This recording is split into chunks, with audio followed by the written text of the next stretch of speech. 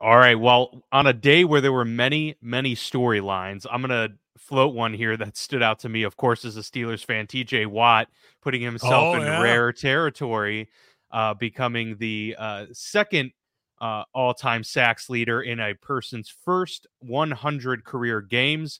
TJ Watt surpassing his brother JJ Watt. So TJ has 88 career sacks in his first 100 games. JJ had 87 and a half. So now TJ has bragging rights. But the most telling part of that list, Mark, is that Reggie White is number one I know. with 105 in his insane. first 100 career games. He averaged over a sack a game in his first 100 career games. So I was like, as impressive as this is for TJ Watt, and it is, I was just amazed. Reggie White is sitting there with 20 more than the other guys. Incredible. I love that stat when it was tweeted out. I really loved it because my instant thought was like, for guys like us who've only really ever saw Reggie play in highlights, right? Like he's just the generation right before we got into football. That is such a great stat for like people like, JJ Watt won three defensive players defensive player of the year in a row. Had what probably the best like 5-year span of a defensive player maybe in NFL history. TJ Watt is a defensive player of the year winner, and if you watch him play, is an absolute menace. Yeah, and Myles Garrett's on that list, and he's an absolute freak and game wrecker, and all of a sudden Reggie White was them and more. Like, I mean, he was like, that's how impressive. So when anyone talks about, when one of the old heads talks about Reggie White, and you young whippersnappers out there, understand the respect on that name. I mean, because that dude, there's a reason why he is one of the top 10 greatest of all time. Yeah, I mean, you think about how great these players are that we just mentioned. Yeah. And he had 20 more. And sacks. in an era where it's easier to get sacks, it's easier to get sacks now than ever before because people are passing way more. You have way more opportunities. Offensive line plays way down. How many times did they actually throw the ball during Reggie White's era? Maybe you guys will maybe passing the ball 20 times a game, and he was getting a sack a game, more than that. It's crazy. He's absolutely dominant. No, yeah, that was an extremely impressive list, and happy for TJ Watt to see him get into that rarefied air. But good stuff for sure. Block Reggie White for $20,000 or catch him right. Anything on any of those hypothetical lists, we are not do anything against Reggie White. I would pay to not have to do. I'd pay whatever it has to take to not block Reggie White. 100%. But we mentioned how many storylines are coming out of this past week, and one of them, of course, being the bevy of down to the wire finishes this past week, with a few of those coming with big implications, and a couple others signaling some returns, that of Kyler Murray, and we had some injuries this past week as well. We're going to get to it all coming up here on our full Week 10 recap.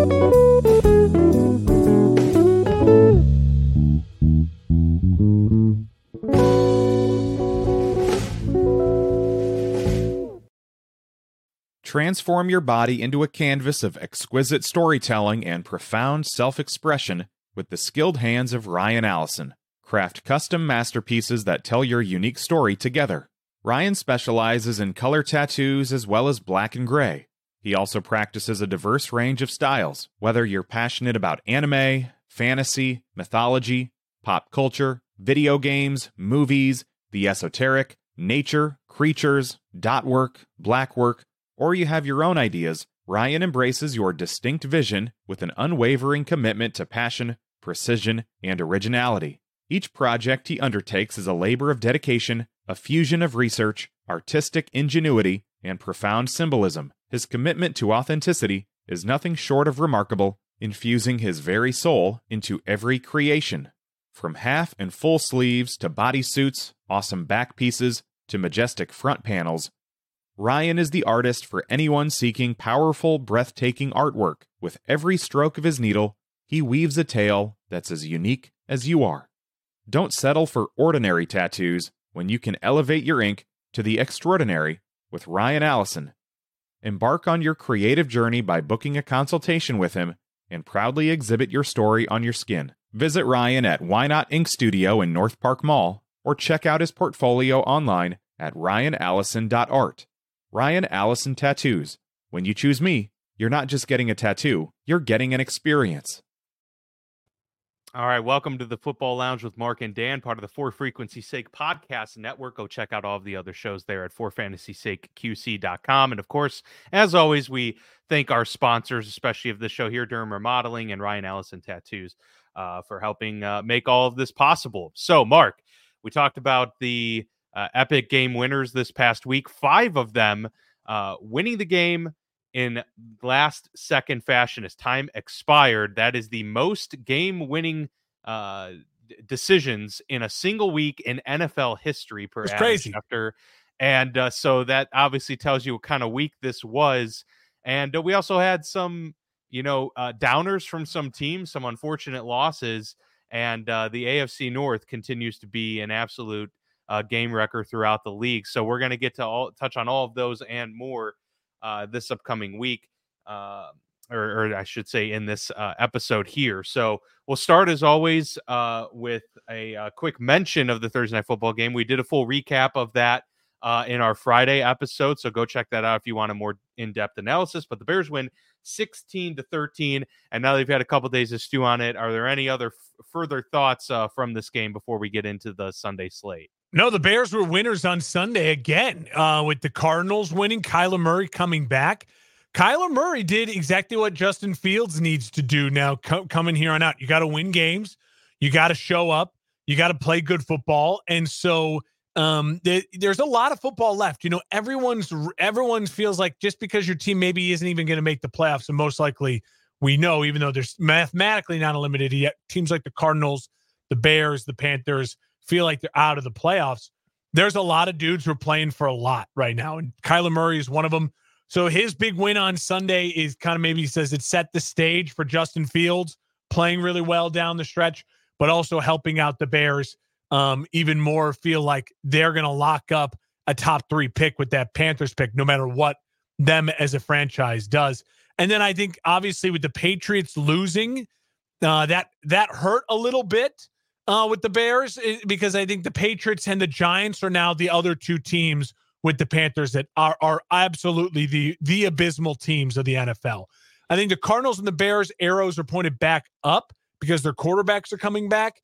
But I'm telling you what, the Panthers, Giants, and the Patriots are just abysmal right now. And at this point in time, I don't see how those 3 teams don't end up in some sort of order 1, 2, 3. Obviously, then with the Bears taking the Panthers pick. Yeah, let's get to that game with the Patriots falling to the Colts 10-6. A brutal game this was for many reasons, but this ended in bizarre fashion as well. Yet again, the Bill Belichick versus his quarterback Mac Jones saga continues. And maybe it's ended. Who knows? Bizarre fashion. Yeah.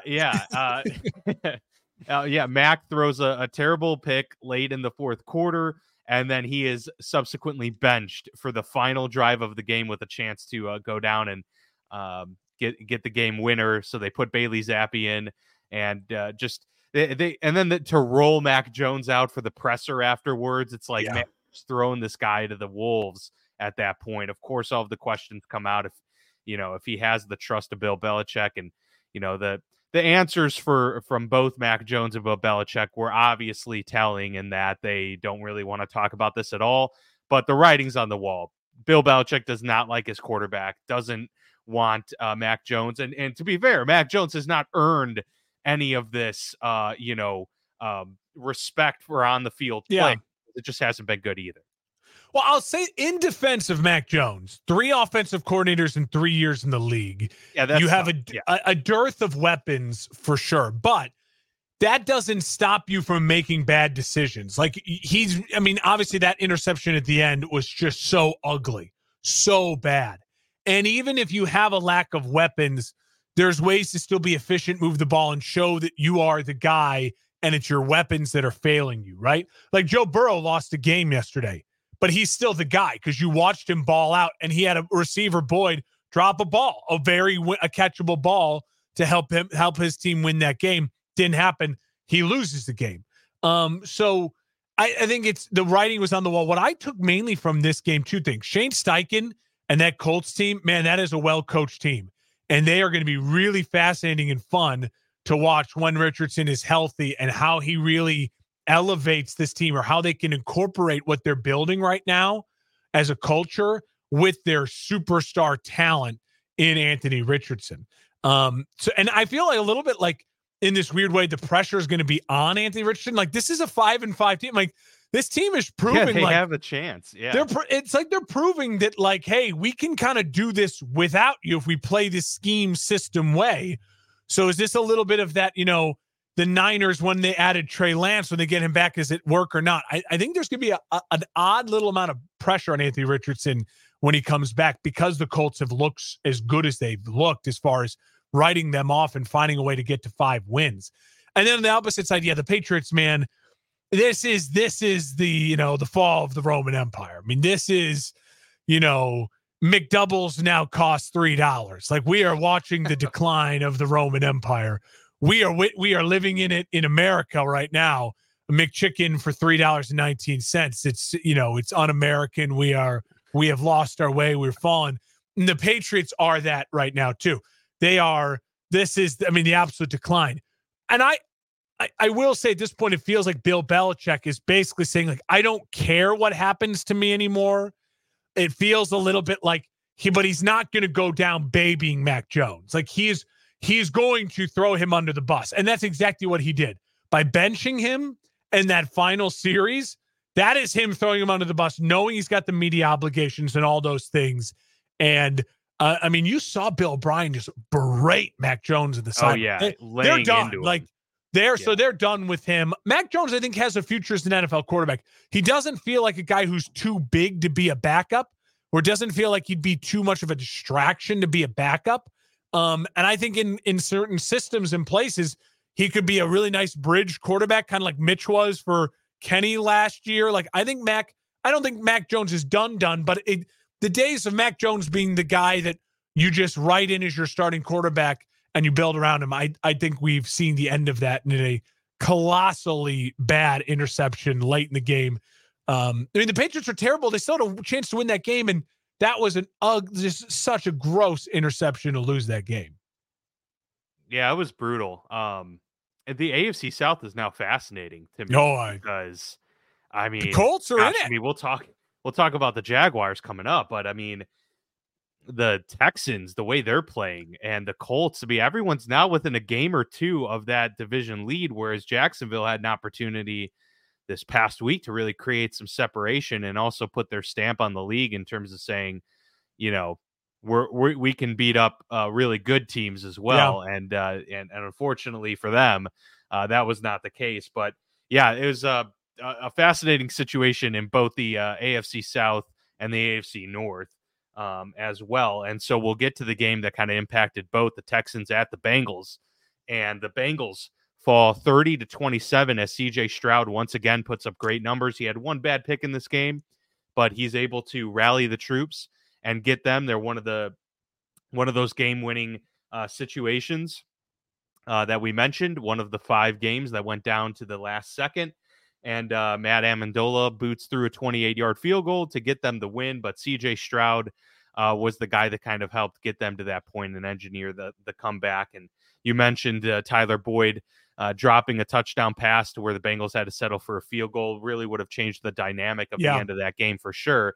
But then Tyler Boyd also made an incredible catch for like a 60-yard gain on the drive prior. So it's like, that actually may have been the same drive. So it's tough to say what would have happened, if he catches that ball. But yeah, ultimately brutal loss for the Bengals because Cincinnati obviously put themselves in a hole, gets Joe Burrow back, right, and they had been playing so great. This was a game, and again, these are losses in the conference. These matter. These will come back to bite you. Same with the Bills. Like, they've been losing games that are in conference. Like, you can't afford, if you're going to have a bad loss, for it to be an AFC opponent. It's just it stings that much more. And with how competitive the AFC North has been, this was a tough loss for the Bengals. Obviously, they're going to be okay. They're a good team, but it's going to really hurt them in terms of fighting for that division crown, especially with how well the Ravens have been playing, and Pittsburgh and the Browns too. So meanwhile, the Texans, we just mentioned it, are really pushing now for the AFC South crown. Let's forget about all of these preseason notions.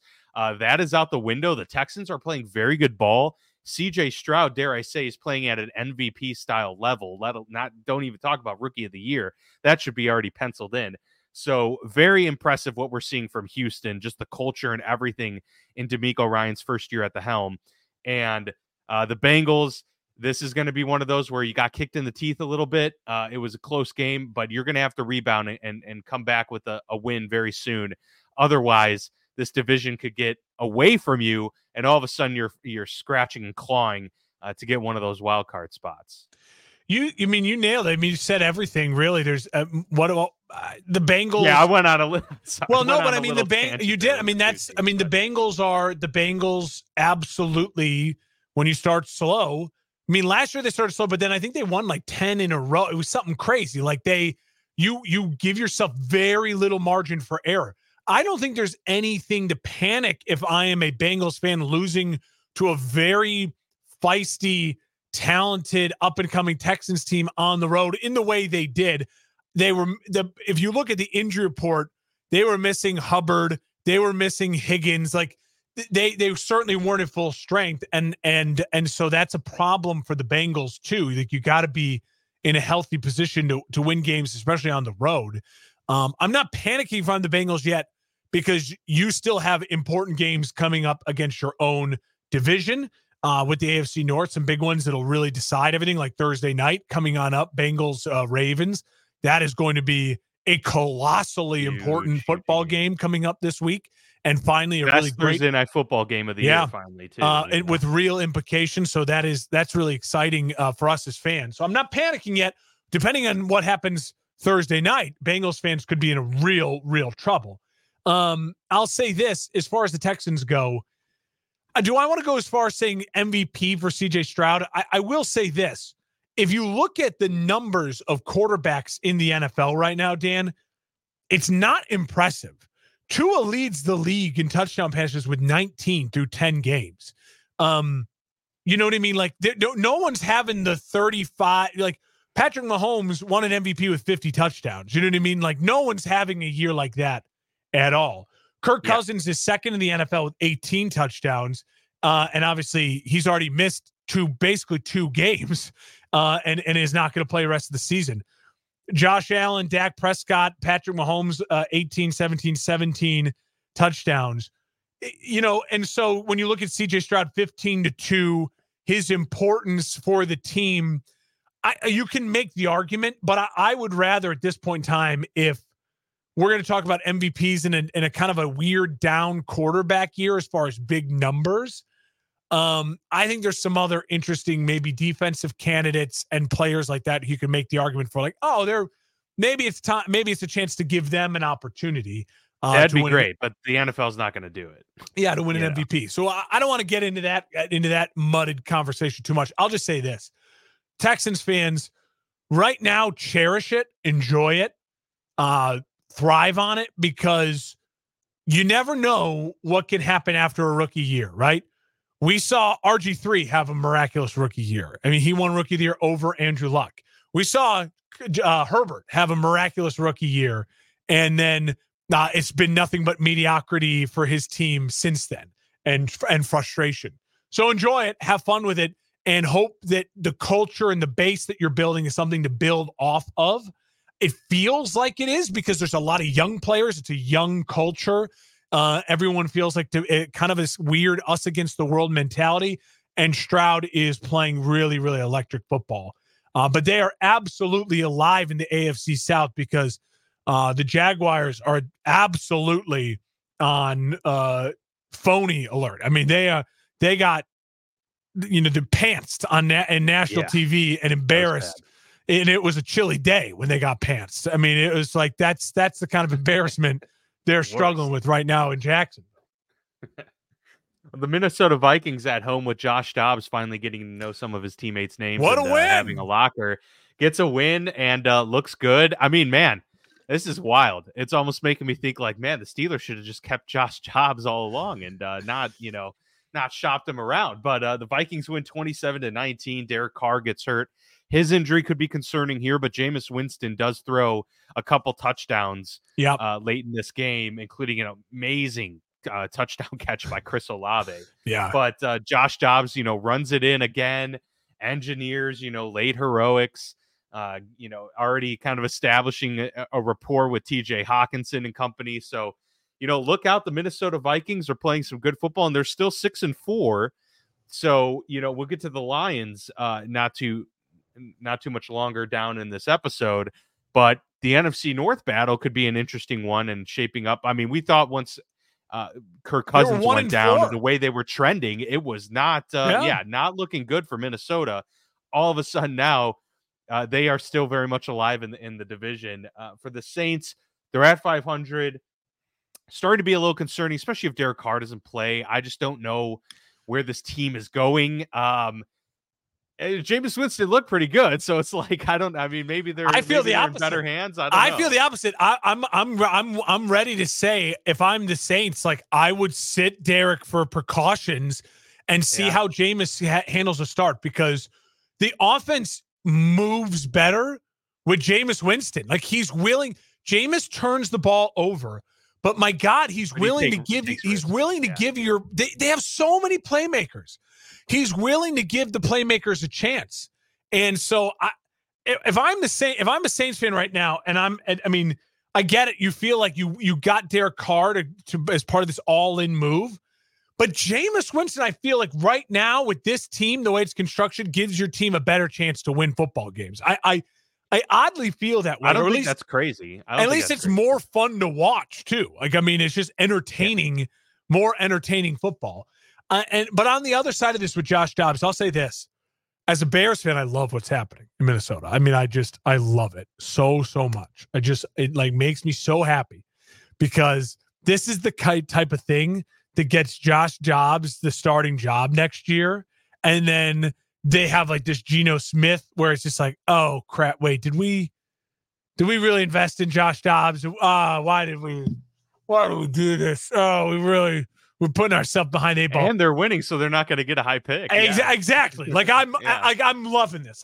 I also, in just football fashion, I love the story. I'm a fan of Josh Dobbs and what he's doing and everything. It's really fun to watch, and because I still don't think Minnesota certainly doesn't have a Super Bowl ceiling. But if they get Justin Jefferson back and Dobbs this miracle run keeps going, there's nothing to say that Minnesota could not make a run as a wild card team. Absolutely. Sure. Especially in a conference like the NFC. So it's going to be fun to watch. And if you're Minnesota fans, again, roll with it, see what happens. And then hopefully for all of us, rest of the NFC North fans, they commit to Josh Dobbs and it sets their franchise back a couple of years. That's fine with me. And they don't find a way to team up Drake May or Caleb Williams with those wide receivers and those weapons. That would be A-okay with this guy. I will say in finality, Kevin O'Connell. What do you say about him, the head coach of the Vikings? Everyone's talking about Dan Campbell, coach of the year. I totally get that, and I'd be very supportive of that. But how is he not right there? It's second. 1-4, team left for dead. Justin Jefferson goes down. You kind of inspire your guys. Everything was going wrong for the season. Remember, weeks 2, 3, 4, we were talking about another one-score loss. It's opposite. Yeah. He has found a way to turn this around with a great coaching job. And listen, it's not like they're going out there beating, the Eagles and the Chiefs every week. But they're winning some games that it's surprising, frankly, with what they have in the situation they're dealing with. So credit to them. And I continue to pray that they fall in love with Josh Dobbs and they sign him to like a 2-3 year deal at the end of the year. And then Justin Jefferson's demanding a trade by week 8 next year. That is truly what I just want full disclosure with our listening audience. That is what my brain is working on right now. Well, with some of these candidates for Coach of the Year, I agree, Kevin O'Connell in that conversation. Another person in that conversation, I think at this point, has to be Mike Tomlin, who has gotten the Steelers now to 6-3, despite not much from his quarterback at all. The Steelers pull out a 23-19 gritty victory over Jordan Love and the Green Bay Packers. But obviously it wasn't done because of Kenny Pickett and crew, but more so because of the run game that is starting to see that starting to feel like it's getting some wheels underneath it. Jaylen Warren getting a lot more involvement. He and Najee Harris now have formed a very good 1-2 punch, and the offensive line is seeming to get its legs under them. But still the problems persist. And as much, as I've said all throughout the season that Matt Canada is, someone I don't think needs to have a long-term fixture with Pittsburgh. We've seen enough now of sample size with Kenny Pickett to where I am growing gravely concerned as to whether or not he's the quarterback of the future for Pittsburgh. And, we're, I believe, 21, 22 games into his tenure, still willing to give it to the end of the year to get that full season and a half plus a couple games sample size. But from what we've seen, it's just, it is, I will say, discouraging. Despite the win, they're 6-3. I understand Kenny Pickett has great moxie late in games and the fourth quarter comebacks and the, poise late has been awesome. And I'm, very encouraged by that. But the growth that we saw from the first several games to the second half of the season last year was exponential with Kenny Pickett, and it hasn't carried over to this season. We've seen sort of either a regression or a petering off of his play. And so, despite them winning 23-19, I think that's awesome. I think Tomlin deserves a lot of credit for what he's been able to do with little. There's still a lot of concerning elements. This has a feel for me, Mark, of what the 2020 Pittsburgh Steelers were able to do, where they went 11-0. Yes, right, and they were the only undefeated team. And agree. It was like, wow, this is like very impressive, but it never felt right the whole time. It always felt like concerning each game, and I'm like, that's great, we're winning, but man, this doesn't feel like a team that can win a playoff game. That's kind of how this Pittsburgh Steelers teams feel for me. Kenny Pickett has 6 touchdowns through 9 games, and Kenny Pickett has less touchdowns than Deshaun Watson, Jimmy Garoppolo, Bryce Young, Gardner Minshew. Mac Jones has more touchdown passes. The guys he's ahead of, the only Zach Wilson. That's terrible. Tommy DeVito has 3. Okay, Tommy DeVito has 3. Tommy DeVito has half of the Kenny Pickett touchdowns. Anthony Richardson, who played, I think, 1.5 games this year, has 4 or has 3. Yeah, I mean, it's concerning. And again, what if we extrapolated even to since Kenny Pickett took over last year? He probably has the fewest touchdowns of any quarterback in that span. I will say this. What's concerning is they have a solid offensive line. They have really nice backfield now. They're developing that 1-2 punch. And they have a really nice tight end and 2 really good wide receivers. So Freiermuth hasn't played since like week 1 or whatever. He's been hurt all year. Yeah. That we take him out. We'll edit that out in post. We're going to edit that out in post. Yeah. So they had a really nice tight end at one point in time. What happened to Freiermuth? But I mean, regardless, they have Pickens and Deontay Johnson. Now I need to know what happened to Freiermuth. Did he tear something? No, he had a hamstring injury, and it kept lingering, and so they waited to put him on IR. So it was like about 2 to 3 weeks of trying to figure out if he can make a comeback. Then they just ended up putting him on IR when it looked like he was going to return, and so now I think he's about to enter the window or something. I think week 12 will be the first for him to come back. But yeah, I mean, they have missed him for the vast majority of the season, but regardless, they've had Deontay Johnson, George Pickens, and those 2 backs you mentioned. So he's got weapons. Yeah, he's got.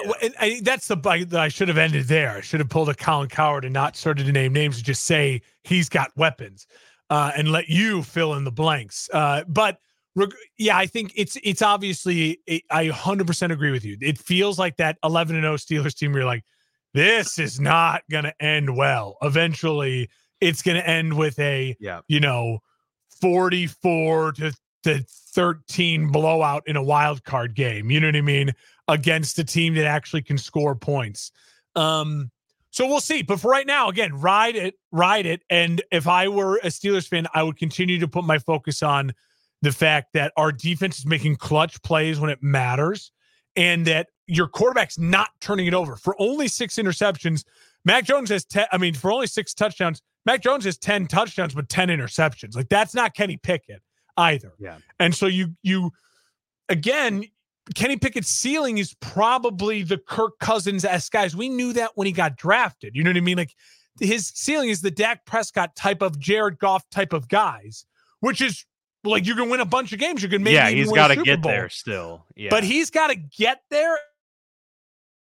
And, you know, you got to develop a lot around him. And again, it still feels like the offense hasn't developed it. On the flip side, for the Packers, what a bad loss for Green Bay. They lost 3 in a row. They eke out a win, and then boom, right back into the losing. And again, what does Green Bay do well? Yeah, like, exactly. They're not. I mean, and the run game has been very all year. Christian Watson and Romeo Doubs have both had these flashes, but nothing consistent. And a lot of it is Jordan Love. There was a ball that should have been intercepted. That was a really bad ball behind a receiver across the middle at one point in time. There was an ugly, ugly throw. Obviously, the late interception, he had a chance to win that game. And a really ugly throw over the middle into traffic that you just can't make when you've been studying tape and in the NFL circles for that long. And it was funny. Earlier on the broadcast, one of the announcers was saying, like, Jordan Love made a throw through a hole in the guard center. Is only like a 10-yard just dump off to the running back, but it was kind of this weird laser sidearm, and it was really Aaron Rodgers-esque, off platform, just kind of like boom. Yeah. And in a way, maybe Aaron Rodgers is the worst person for you to learn behind. Aaron Rodgers was perfect to learn behind Brett Favre because Aaron Rodgers is just as talented as Brett Favre, if not more talented. Yeah, but if you can improvise. But if you're not as talented as Aaron Rodgers and you learn behind him and you're just like, you're watching that film for 4 years, like digesting it, and you're in practice with a guy who's just off platform, and you're just, let's be honest, Jordan Love for 3 years has known he's not starting. Like, it's not to say that he hasn't been maybe working his butt off, but maybe you get creative. You think, in practice I can do this, in practice I can do that. I don't know if they just too long on the bench, too late on the bench, but the Packers, they're in a world of hurt. I mean, what do they have going for them positive right now as far as what they do well identity-wise? I don't know it. And they have a quarterback who looks very much below average. He looks very much like he belongs more with the Mac Joneses and less with the CJ Strouds. The only benefit for the Packers in this situation that they do have going for them is that they don't have a ton of money tied up in Jordan Love. It's not like they committed to the guy long term. But you got to make the decision. Like the Giants did with Daniel Jones, right? So, that's the thing. The Packers can't do what the Giants did with Daniel Jones. You just can't do it. So, and I mean, he's 14 touchdowns, 10 interceptions through 10 games. I mean, he's averaging a pick a game. Yeah. That's way too much. And those touchdowns, those first 2 games where he threw 3 touchdowns each. If you 6, take out a couple, he had 6 in 2 weeks. Yeah, exactly. So you take that away, and he's playing some really bad ball in the last 6 weeks. There are a lot of quarterbacks coming out in this draft that are getting a lot of praise. We'll start talking about them more. To be honest, my gut says there's only 3 names that I'm actually really trusting in. People keep listing off 4 or 5 other guys beyond the big 3. I'm just letting everyone know right now, when we get to that point, I'm having a lot of trouble digesting the J.J. McCarthy's of the world as a first-round pick. It seems very like a disaster waiting to happen if you're asking me. I'm confident with Caleb. I'm confident with Drake. I think Michael Penix can make every throw. I like those 3 guys. There's not a lot I love beyond those 3. Just want to put that out there. That's fair. That's fair. Yeah, it'll be an interesting offseason for us to discuss because the quarterback class is the best we've had in a few years for sure. Yeah. So really looking forward to seeing how those things shape up. The Buccaneers at home against the Titans get a win. So now Tennessee is 3-6. Brutal. Now it's just, definitely got to see what you got in Will Levis, I think, moving forward. Yeah. Buccaneers, though, 4-5. They are now staying afloat. They're a game out from, taking the lead in the NFC South. So, look, I mean, the Saints losing again. This is good stuff for Tampa Bay. Hopefully for them, Baker Mayfield, his thumb isn't a long-term problem, but he did injure his thumb, and so that's a questionable return for him this upcoming week. But they win 20-6, and so the Bucs kind of just staying afloat right now, and they still very much have an opportunity to take this division, especially if their car is hurt and if the Saints, start to fumble their way through the next few weeks. The opportunity is there for Tampa to strike. Yeah, the Bucs. I'm done trying to predict what the Bucs should do and what they will do. Yeah, I'm done. Like on my Saturday show, I was like, "This is the point in time where the Bucs fall apart." And Will Levis on the road, I think he's going to score. And and I picked the Titans to win. And it's like I'm done. Like I'm just done trying to predict the middle of the road teams and figuring out what they're going to do. I'm just going to stick to reacting to what I watched. And what I watched is a Bucs team that. You forget how many veterans they have on this team. And there's a lot of veteran talent that's won and played in a lot of big games. And these are all dudes that are playing for their future, that are playing for, whether it's with Tampa or somewhere else. And they're definitely, in a weird way, they feel like motivated to win the division. They feel very motivated to win that division. And I don't blame them at this point in time with the way the division is shaking out. It's so winnable, yeah. For the Titans, they're doing exactly what they need to do. Invest in Levis, let the kid play, let him make mistakes. I thought there was, again, a lot of good, a lot of shaky, but that's what you expect from a rookie. He's having the more traditional rookie season. CJ Stroud's on this insane trajectory. Bryce Young and Anthony Richardson are on like the opposite end of the trajectory of what you want your rookies to do. Levis is having that, kind of traditional rookie season. He didn't start the year, got his opportunity, made the most of it. Now he's going through the learning pains, the growing pains. Listen, losing games as a Titans fan right now is a good thing. It seems like you have your quarterback. There's a lot of talent at the top of the draft. If you can find your way to getting a top 8 pick, and knowing that there's going to probably be 3 quarterbacks in the top 5, that means there's a lot of offensive linemen, wide receiver weapons, and people that you could start. You could find some real talent to add to that roster for your young quarterback. So not the worst thing in the world if you're a Titans fan to just start, continuing to urge on good play from Levis, but L's in the column. Yeah, and another L in the column for the Jacksonville Jaguars, who were dealt a massive blow by the San Francisco 49ers, who are now resurgent once again. We'll get to that in a moment after a word from our sponsor, Durham Remodeling. Serving the Quad Cities area since 1973, and with over 50 years of excellence on their track record, you'll see why it's so easy to trust their experts when it comes to all of your home improvement projects. This family-owned business has you covered on all your needs. Protect your home or building from the elements today and get great roof repair services. Need new windows? No problem. Durham Remodeling can upgrade your windows and doors. Whether you want to upgrade the little details in your home or office, or want to tear a room down and start fresh, the expert contractors at Durham Remodeling have your back. Even the smallest changes can completely transform your space. Ready to start entertaining your friends for backyard barbecues? Durham Remodeling will help you plan, design, and build your deck and patio for the perfect outdoor space. Durham Remodeling's work is 100% guaranteed, so you can rest assured that you're getting the best service around. Call 309-786-6715 today for your free estimate for all your roofing, siding, flooring, windows, and painting needs. That's Durham Remodeling, 309-786-6715. Well, we mentioned a little bit last week how Trevor Lawrence wasn't, lighting up the scoreboard like we envisioned he would be going into year 3 in his NFL career. And in fact, he was the big reason that they lost this game this past week against the San Francisco 49ers. 3 turnovers for Trevor. And it is starting to feel like like Jacksonville may be one of those smoke and mirrors type of teams where it seemed that everything was on the upswing and all of the perfect makings were in place for a dynasty to start. Workable schedule too. And look, man, I mean, we have been super high on Trevor Lawrence since before he even entered the NFL. We've talked about how great instinctually he is, how he has all of the physical tools, and he does.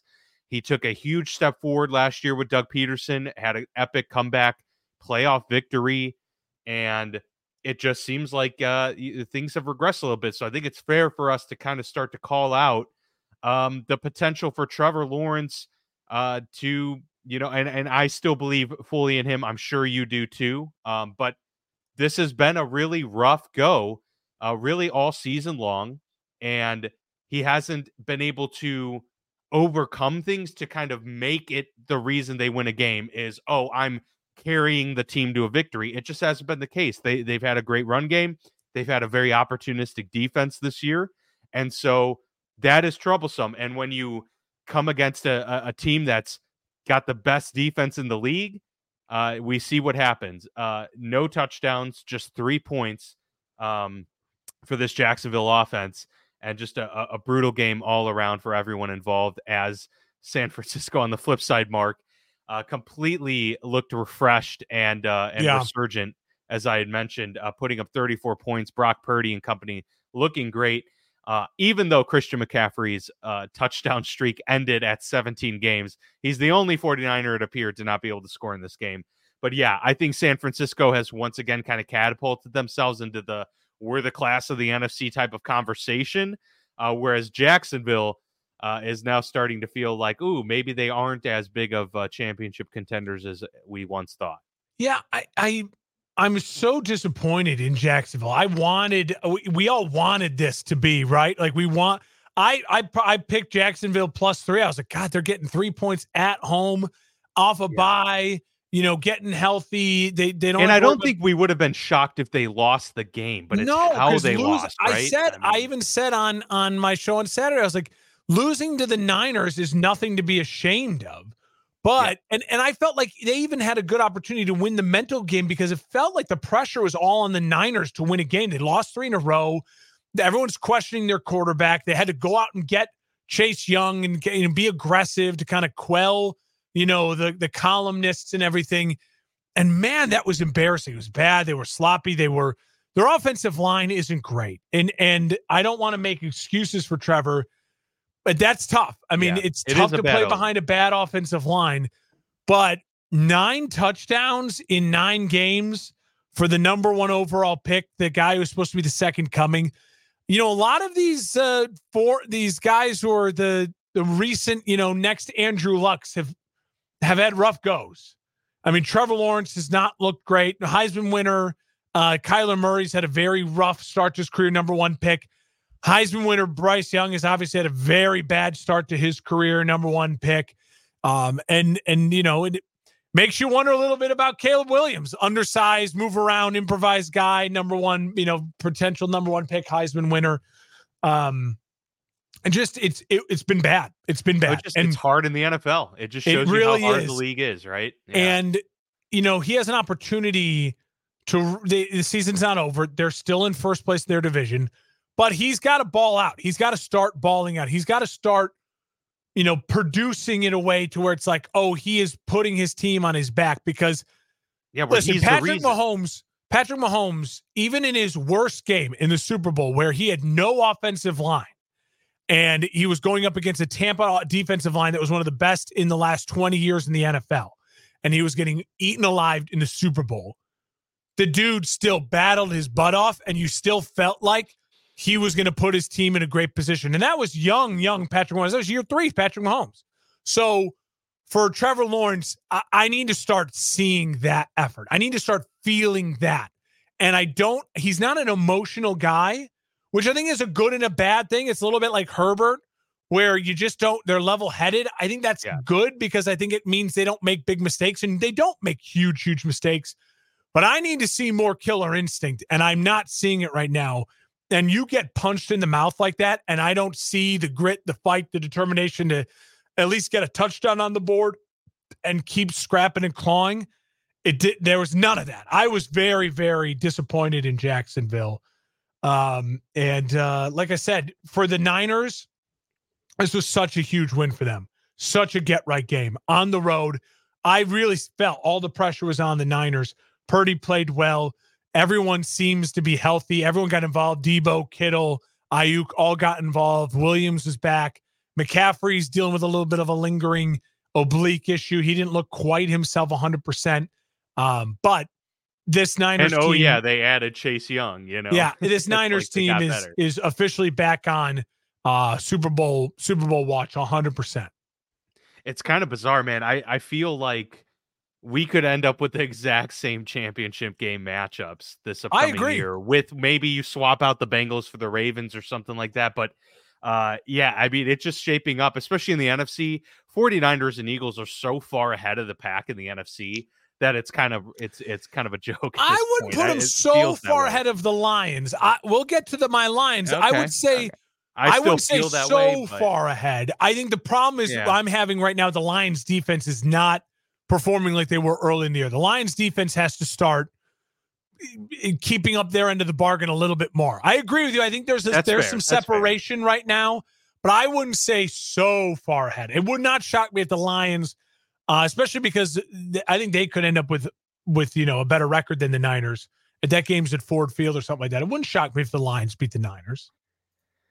Okay, yeah, that's fair. That's fair. I think I'd probably relinquish that statement a little bit and put the Lions in that conversation for sure. Yeah, they deserve that. They've been really good. The Browns deal the Ravens with a big blow in a 33-31 win. Another one of those walk-off game winners. Deshaun Watson again starting to put some things together here. Obviously wasn't all roses for him in this game, but he's playing one of the best defenses in the league, and so. Pairing that with a divisional matchup is always going to present some issues. But I thought Deshaun Watson overall played pretty well, especially late in this game, to help get the Browns back in position to win this.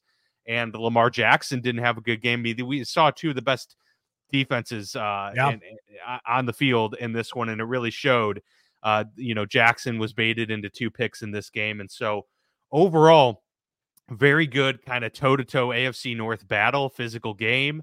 And really what this spelled for me was the Ravens had an opportunity to get to 8 wins, 8-2. I feel even as competitive as the North has been, I feel like 8-2 would give them just enough wiggle room to where I would feel confident and comfortable saying, okay, we can afford a bad loss moving forward and still, feel comfortable with the division. That is no longer the case for Baltimore, especially with the Bengals coming up. Both teams now coming off of a bad loss. This is a huge game, as you said. I mean, if the Bengals win this game, the Ravens no longer have remotely a stranglehold on this division that they have had the first half of the season. And for the Browns, you lose that game, go to 5-4. It's starting to feel a little bit hopeless because of the losses in division. You lost to Pittsburgh. You lost to Baltimore. Those are tough to come back from because now you have to win like 3 games in the division moving forward.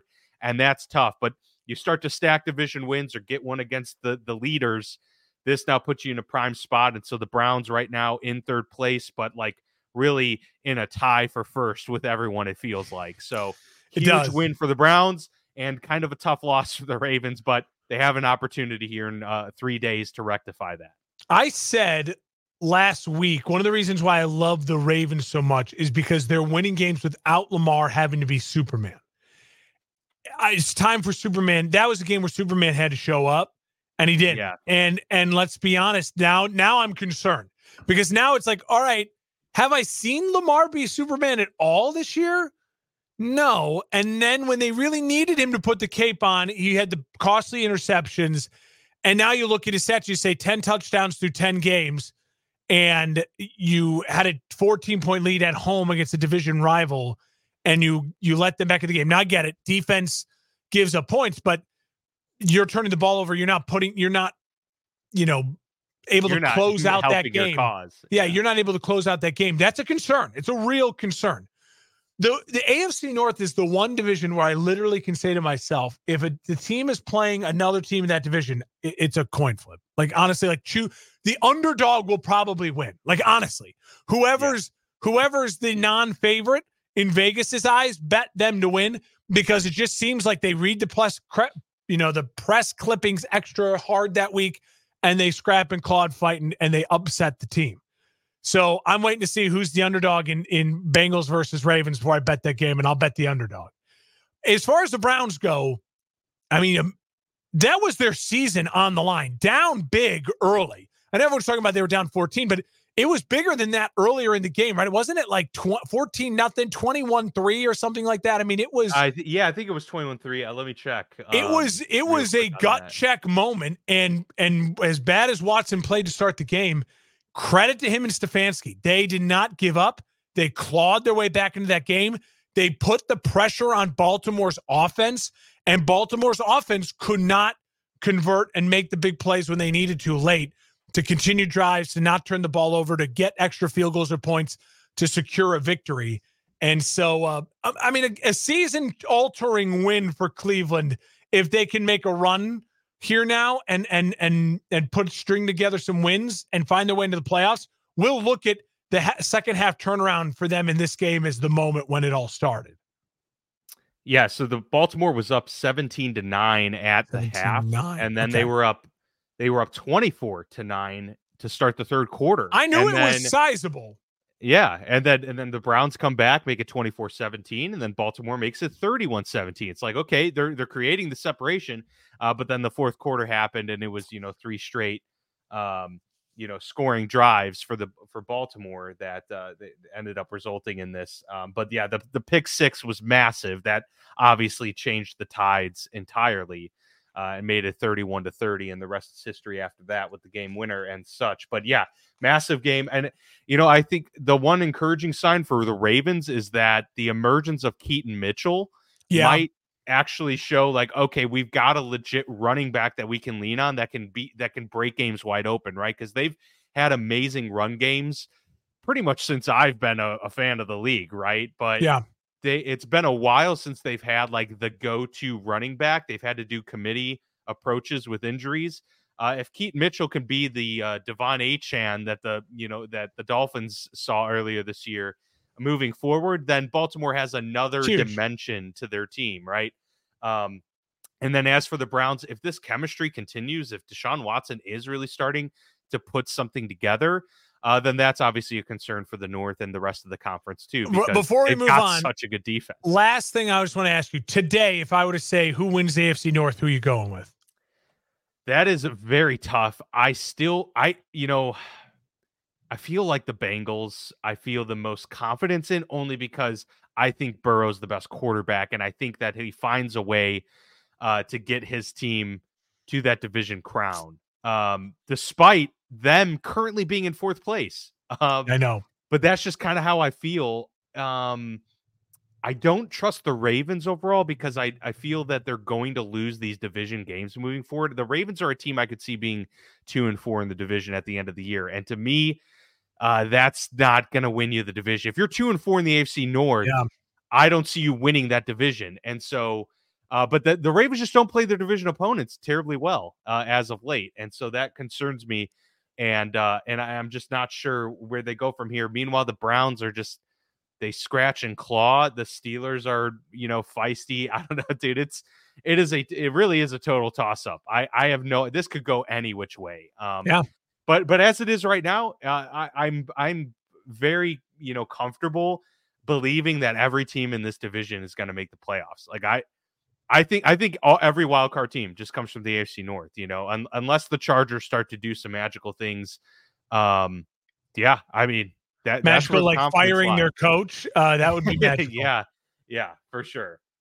The Cardinals had the return of Kyler Murray, and he obviously played overall pretty well. He moved well, that's for sure. That was the most exciting thing to see from a Cardinals fan perspective, was that he was moving around like the old Kyler Murray back there, but no touchdown passes from him.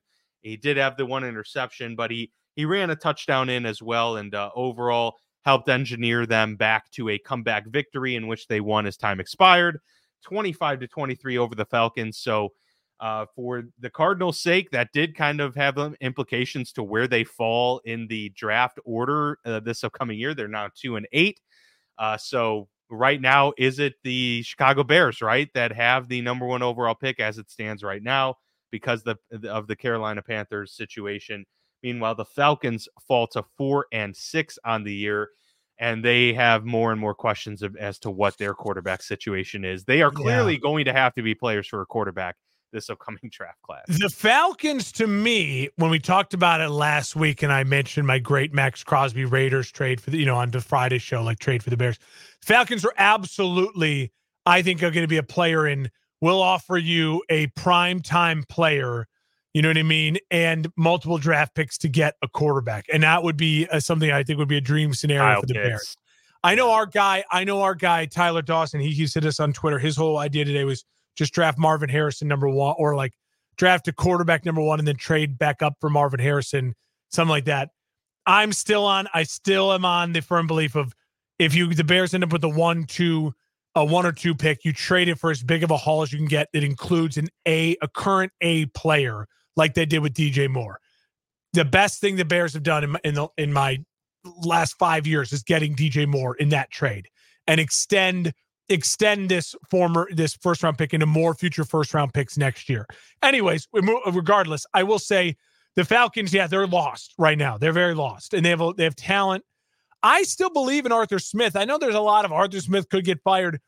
I think Arthur Smith isn't the problem. I think there's some issues overall, obviously, with the quarterback play. The defense is missing 1 or 2 elite pieces, like an elite corner, and then someone who's just like a dominant 3 technique in the middle, a little bit more of a run stuffing defense. And then, obviously the quarterback is the engine that makes everything go. And Heineke and Ritter, they're just not good. They're just, neither of them are good enough for long enough to be competitive. And they ran into it was a bad scenario. The Cardinals were going to win that game if they were playing anyone who wasn't one of the top 5 or 6 teams in the league. I really feel that way. There are sometimes just momentum things.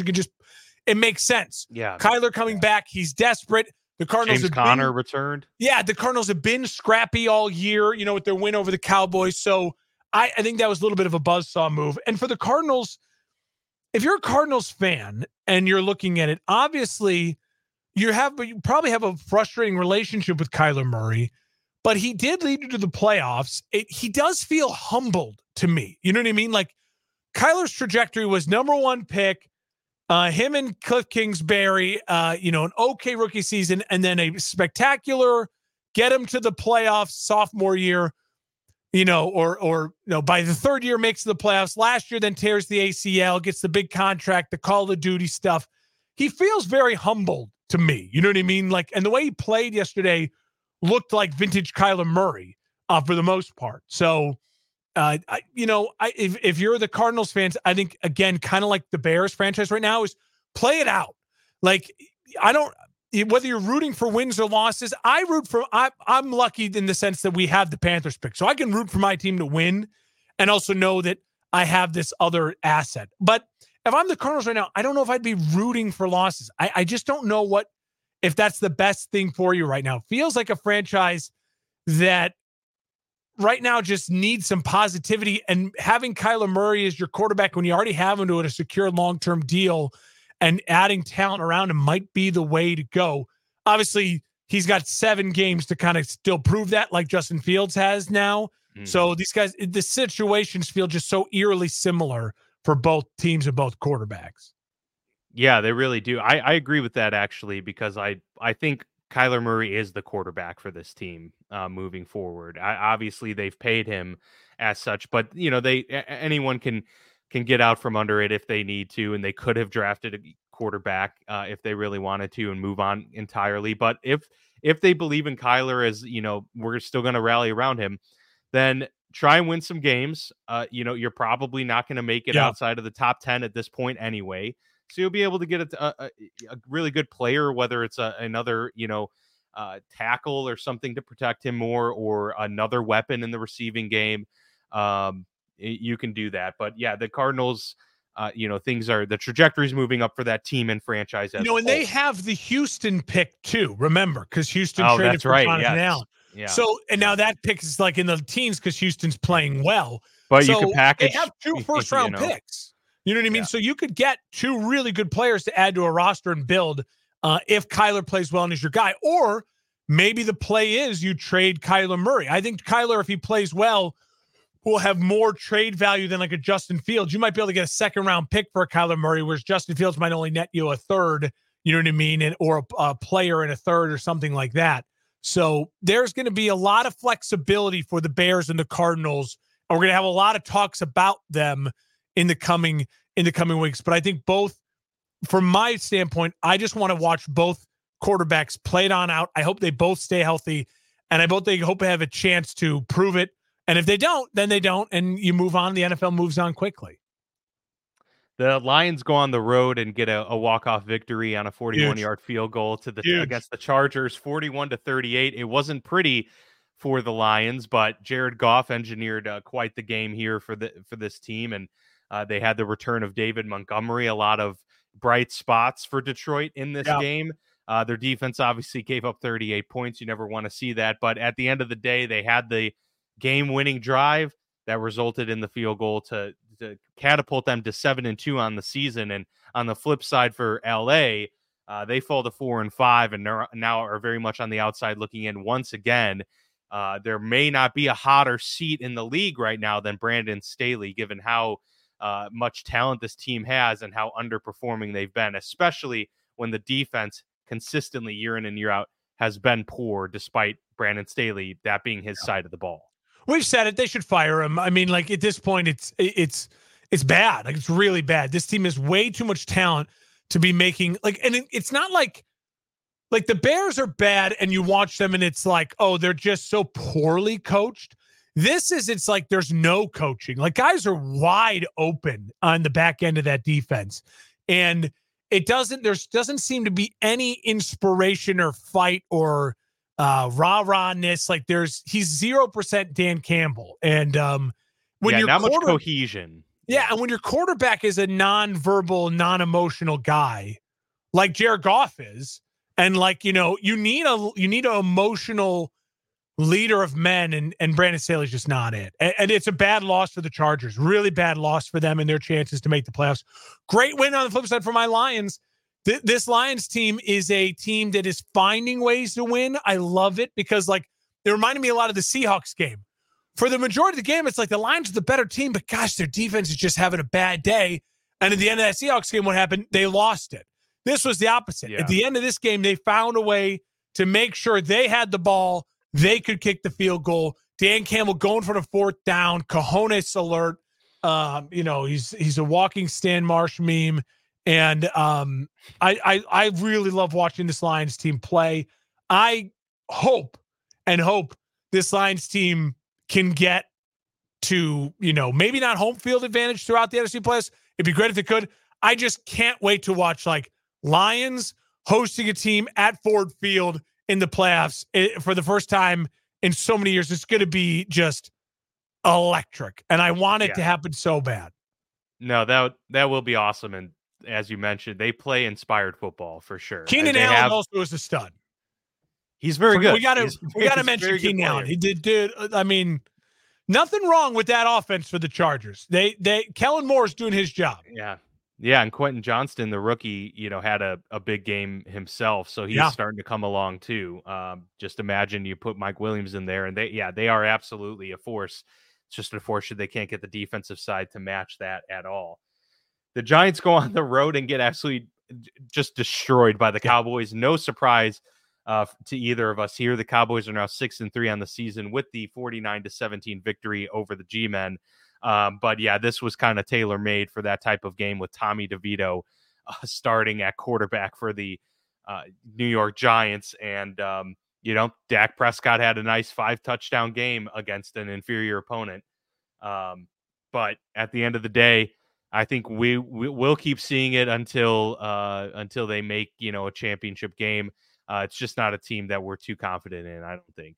The New York Giants are in desperate need of a top 2 pick. Like, they are now in desperation mode. They might need it more than anyone else because they absolutely need to get a franchise quarterback. Like, they need it. They need it. They need Dable needs it.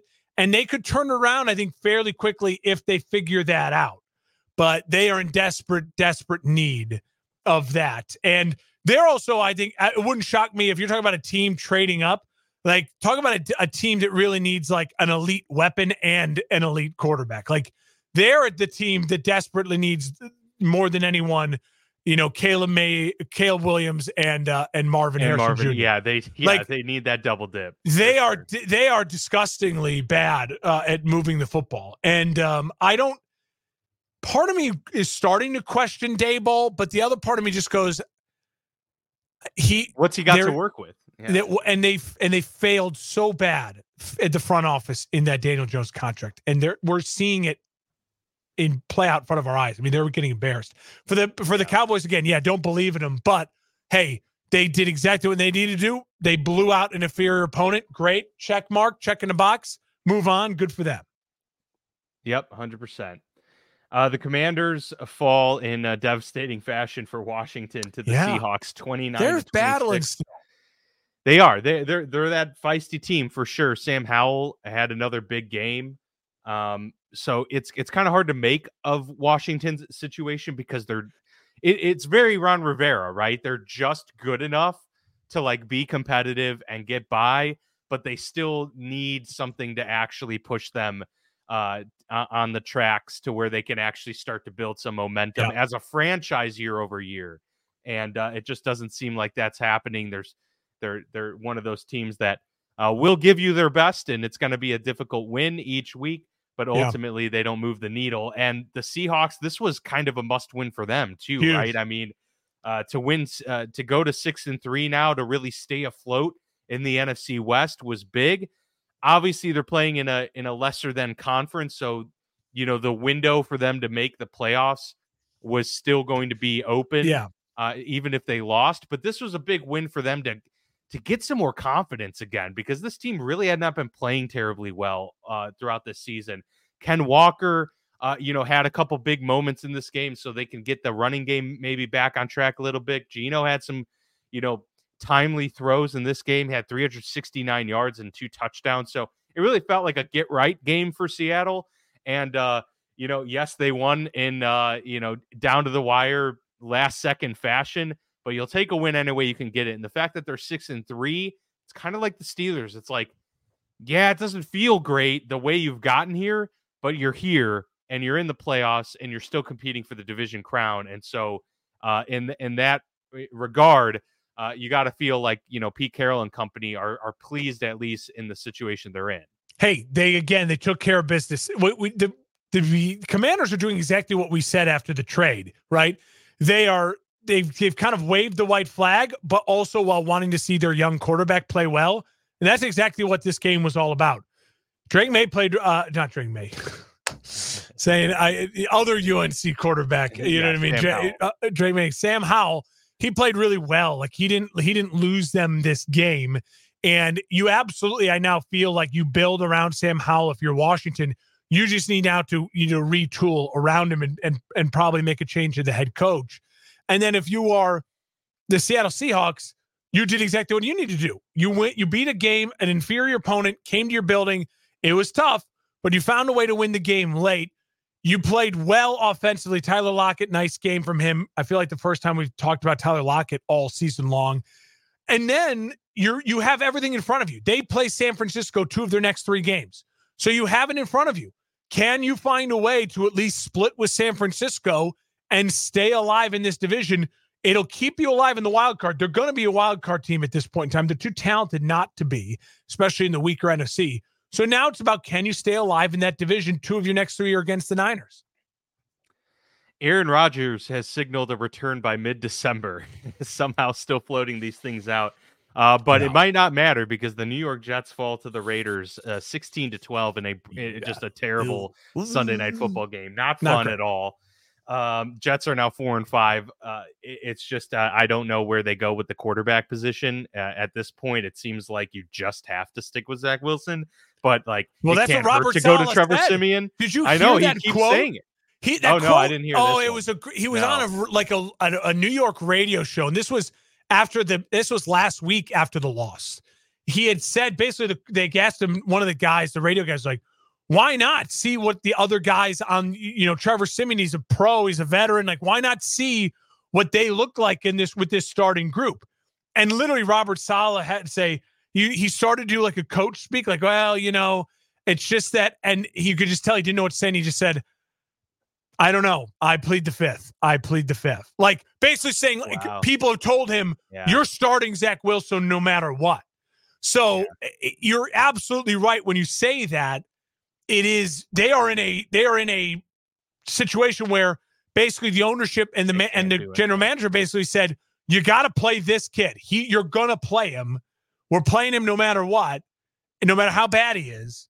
And I feel like at times in the last 2 weeks, if they had maybe had anyone else, if they had Josh Dobbs, if they had Trevor Siemian, even maybe they win one of those two games and stay alive. Absolutely right. Yeah, well, at least 2-0 for Antonio Pierce in Vegas. Good for him. Yeah. I mean, hey, it's he's earning the job.